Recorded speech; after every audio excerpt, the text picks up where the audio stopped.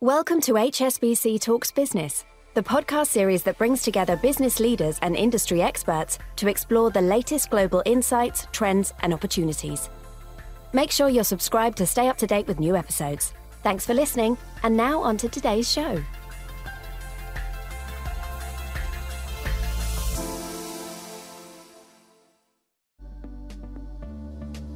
Welcome to Inspiring Progressive Female Entrepreneurs, a podcast mini-series that seeks to empower and support women who are on the journey of growing and scaling their business. We'll speak with inspiring women about their stories and get practical advice from entrepreneurs who've been there before. This podcast has been created in partnership with Albright. Thank you for joining us.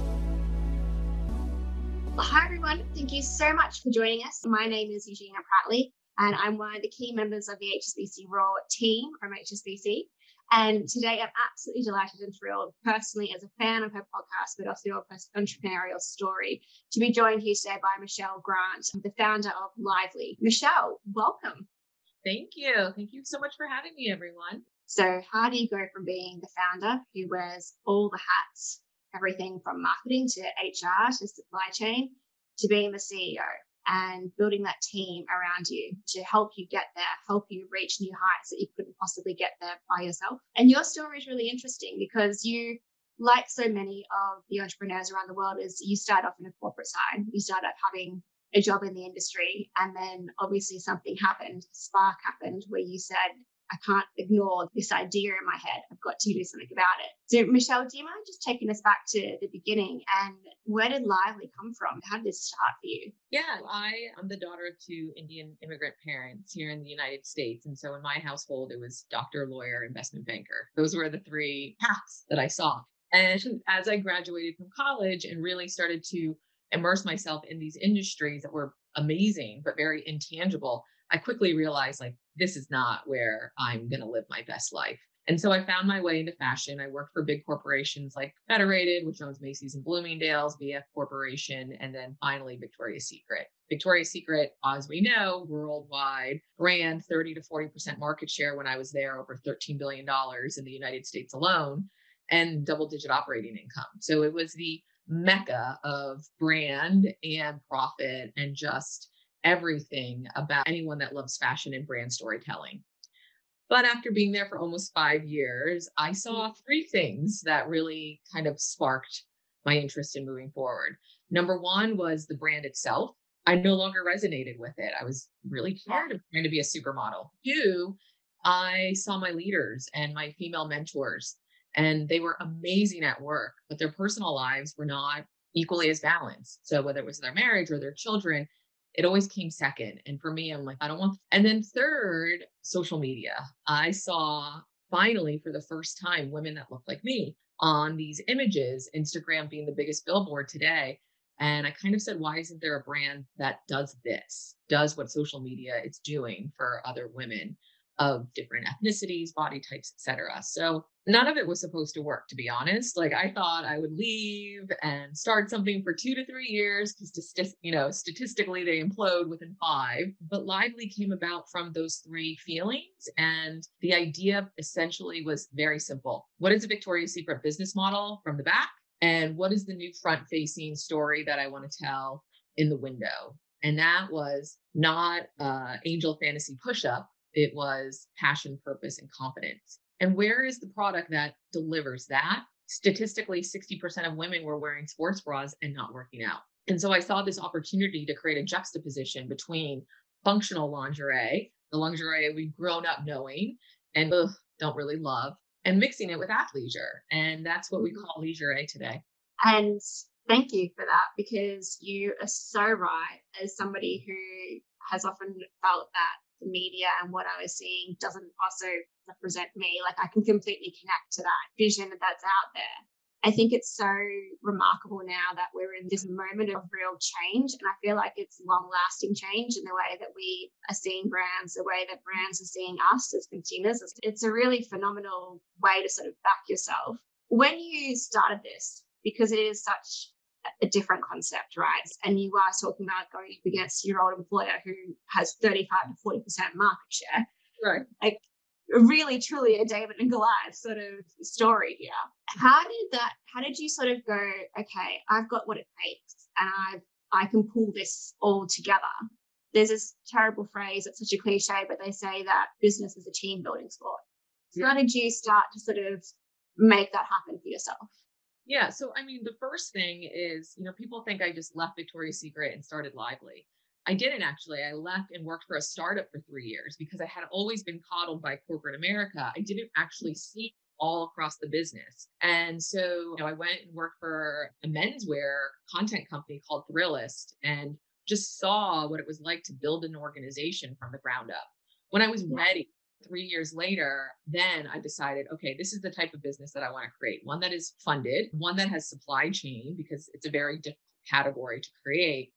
And honestly, I didn't know what I was doing. And I think that ignorance and that utopian mindset are the things that made me successful earlier. I quit my job on a Friday and I went to work on Monday for a company that had one employee. It was me. So I never changed my schedule or my dynamic. I just went to work for Brand X. And that first week, I remember sitting down, and I often tell people this story. I got a notebook and I was like, okay, I'm starting a company. So I started by just making a list of everything I didn't know how to do. And I just started. Oh my gosh. Crazy. So I was like, fulfillment, digital marketing, didn't know how to create a website, all of these things. And all I did was network. And that's why I'm so passionate about doing events like this.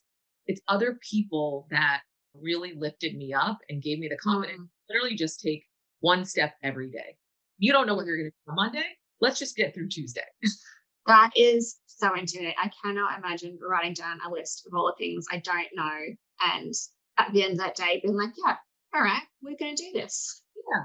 What I think is super remarkable about Lively, so you got started, you obviously really worked that network, you really plowed away. The thing that I think when I was looking through in researching about you and your company was that within 3 years, you had people come knocking on your door saying, we want to buy you. Is that true? And how did this happen? What a remarkable trajectory. And can you sort of take us through that sort of moment of change in a Lively story? Yeah. So 3 years in, we had just opened our full first brick and mortar store that would be there, long-term, still there today. And a banker walked into our office and was like, hey, someone wants to buy you. And I was like, we're not for sale. I'm like, I don't know. We're just getting started. We're 3 years in. And I said, but out of curiosity, who is it? And she's like, well, let's just sit down and have a conversation. And it ended up being Walkable America, the company that owns us today. And we were very, practical about it. I was like, look, I'm not ready to sell, but I'd love to get to know them. So let's have a meeting where we don't talk about numbers at all. And we just talk about each other and our values and our ethics and why we exist today.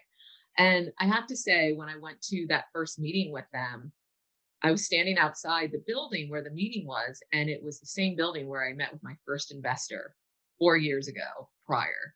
And that's goosebump stuff. It was just a sign. I was like, what? Wait, hold on. This is where we are. I'm like, this is where this started. And so that went from let's get to know each other to, well, what would it take to entertain a merger or an acquisition? And I was very honest. I was like, this is what it would take. And this is what I think we deserve. And they were like, okay.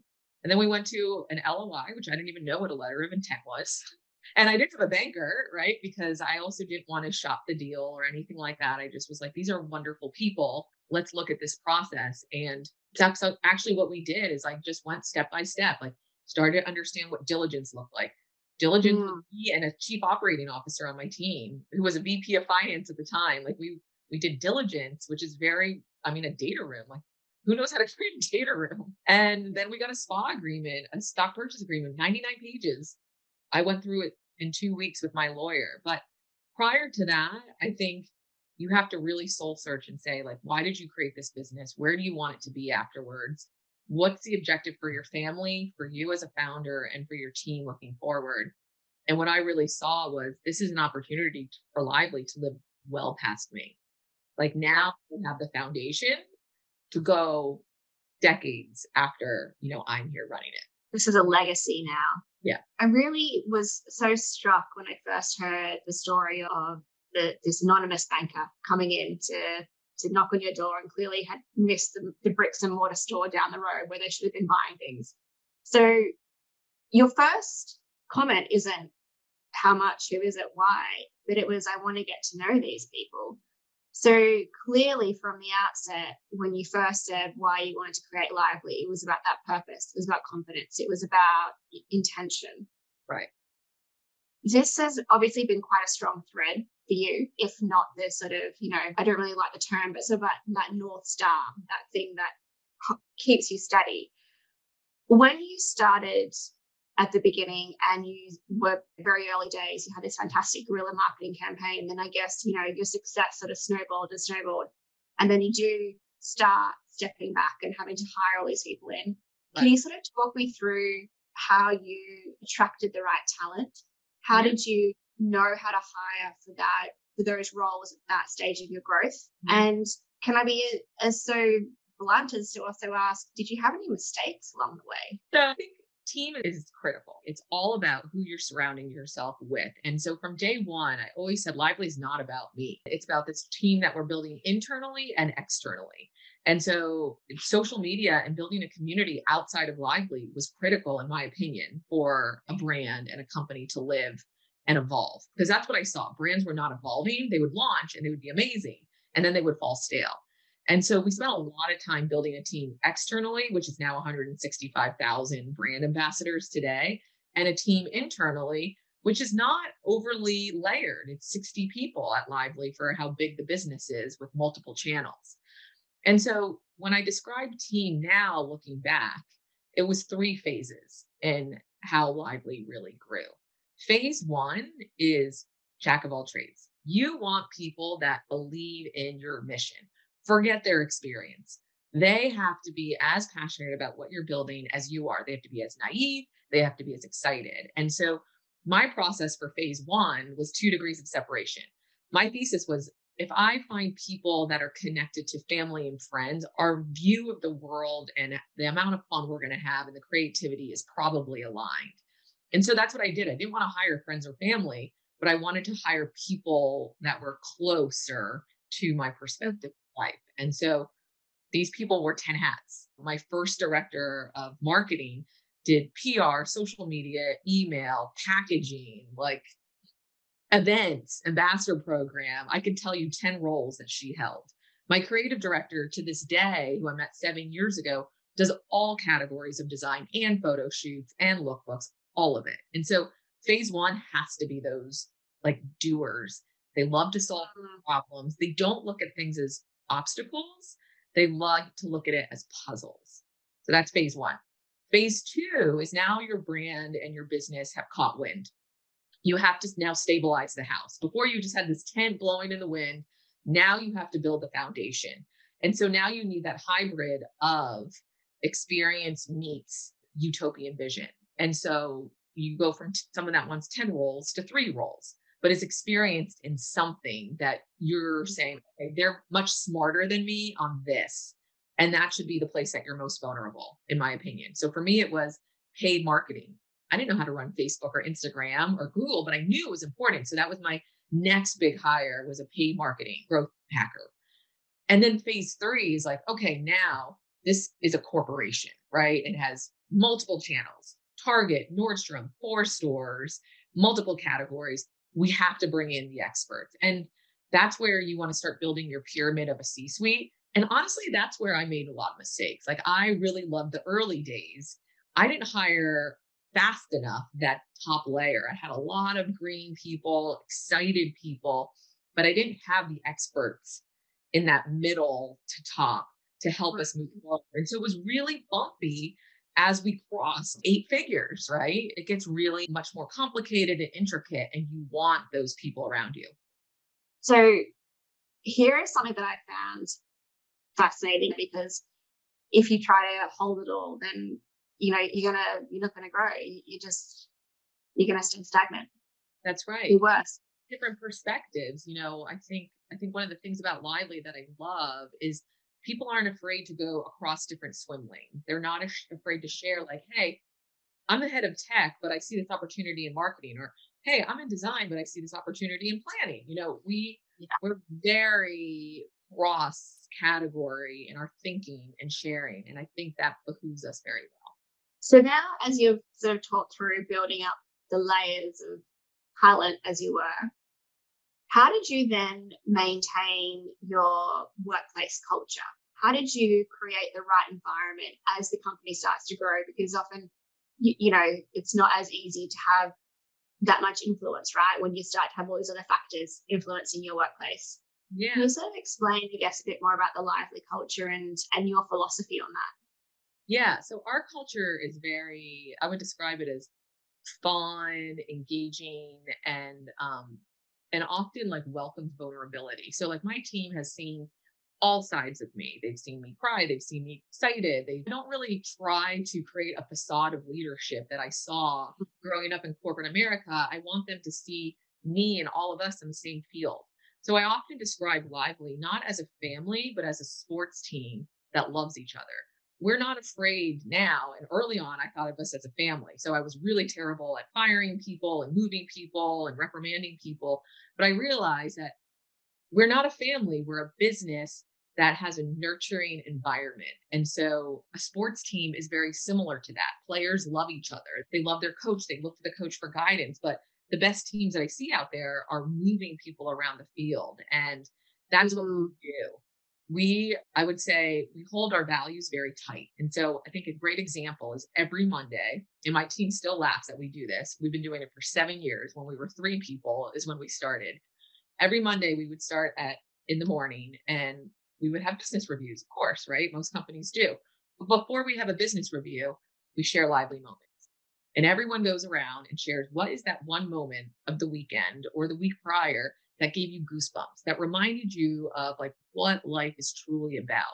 Was it, an art you discovered? Was it something your child did? Was it something new that you experienced? What was it that you were like, oh, now this is living? And we do that because one, it reminds us why our brand exists, but two, you start to understanding people, right? You understand this person versus this person, and it creates connectivity. And at the end of the day, the best cultures are one that put humans first. I always say, when you look at a balance sheet, what are your greatest assets? It's the humans. Everyone's always like inventory, cash. I'm like, it's the humans. Absolutely. I think that is really cool. I love that because you've connected it so neatly to your brand's purpose, your brand's vision, to the workplace culture, and that sort of human connection to each other only makes you stronger as a team. But I think it also helps you learn and grow because you start seeing things from people's perspective. You can get so siloed into your own way of thinking, your own judgment, and that can really limit you in some ways if you don't have that constant exposure to somebody else's viewpoint. Right. And we often, I've been saying this a lot to my team recently, is friction is good. If you are agreeing on everything, we are not moving forward. We should have moments where we have different perspectives and we are talking out different views of being on the other side of the net. Because if we're not having debates and dialogue, we're probably being very sweet and kind to one another, but we're not actually unveiling what could be, right? And so if you don't feel a little level of friction or uncomfortableness, then you're probably just standing pretty, probably not actually pushing yourself and your brand and your organization forward. Yeah, that's a really good perspective. So if we can fast forward a little to now, Wacol have come in, you said, thank you very much. This sounds like a great partnership. Let's do it. We're all in. You then take on a different role now where you're no longer the owner of the company, as it were. You have a whole new organization that you need to integrate Lively into. Can you sort of talk through that leadership transition? And I guess from you personally, how did you handle that? I guess from more of a mindset perspective too. Yeah, look, it's a very difficult one. I think from the outside looking in, it's very, glossy and pretty. It's like, oh, you have this big acquisition, a huge sale, very fortunate and grateful for all of that. But as a founder, it's very emotional. It's like your 3-year-old child is now going to college, or someone that decides what they wear, what they do, and how they perform, right? So it was a very difficult, time for me to really wrap my head around it. And so I'm very thankful that I got to stay and run the company because I was not ready to leave Lively or see my life without it. there was so much that I wanted to see, happen with the team and with the brand and so forth. But my perspective of it was very simple in that I constantly said to Wacoal, you bought us because we're different, right? Mm-hmm. And so a lot of what we talked about was our cultures in theory are very aligned in what we want to do for the world, but how we do it is very different. And so we spent a lot of time saying, where are we going to integrate first? And what are we going to leave separate? And so back end, benefit, finance, accounting, et cetera, all integrated right out the gate. Marketing, team culture, et cetera, we kept separate. And we did that for the past 3 years. We've been now starting to integrate more and more. But I think as a leader, for me, that was my comfort, was knowing like the places that were key for Lively to exist independently was creative, marketing, team culture, et cetera. And I think for anyone that goes through an acquisition, again, the friction, those conversations, you can't be afraid to say like, oh, I would love to consider aligning on that practice and process, but actually that would go against our culture. And so maybe that doesn't make sense right now. And there was moments where, I would say something like that and they would like disagree. I'd be like, fair. And then there would be other moments where they'd be like, actually, we agree. And we're going to do the same thing as you. And I'm like, amazing. And so it's like a marriage, right? Like you don't agree on everything, but at the end of the day, you align on what's best for the overall household. That's a very good analogy. Is there anything you know now that you wish you knew then? Oh, so many things. The first thing I would say is the team component. It's the hardest part of being an entrepreneur, in my opinion, is, figuring out how to all of a sudden become a leader over an entire organization, maintain culture while you were essentially building a plane in the air.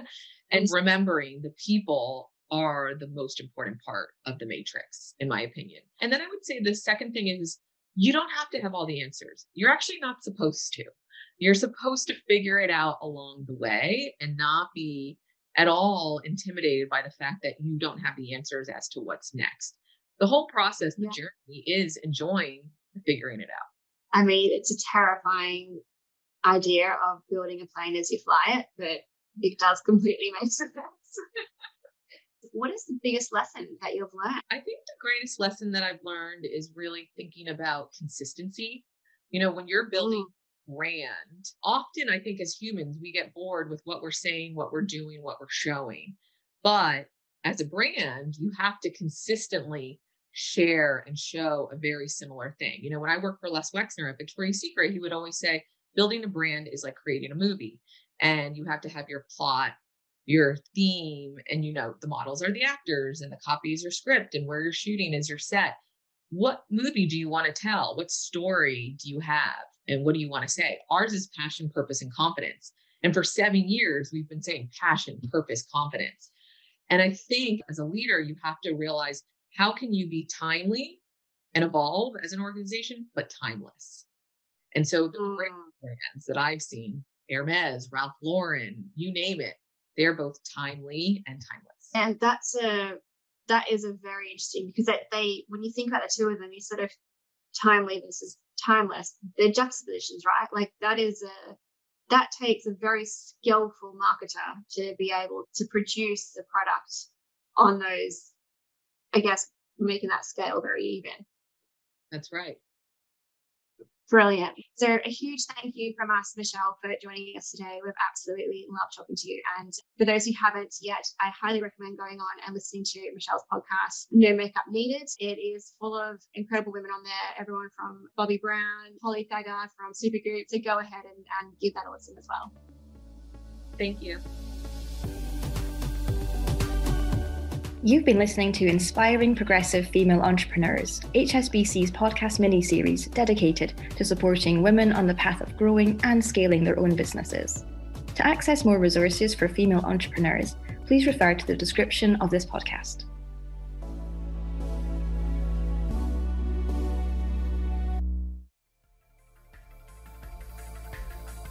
Thank you for joining us at HSBC Talks Business. We hope you enjoyed the discussion. Please do subscribe to the HSBC Talks Business channel to stay up to date with new episodes.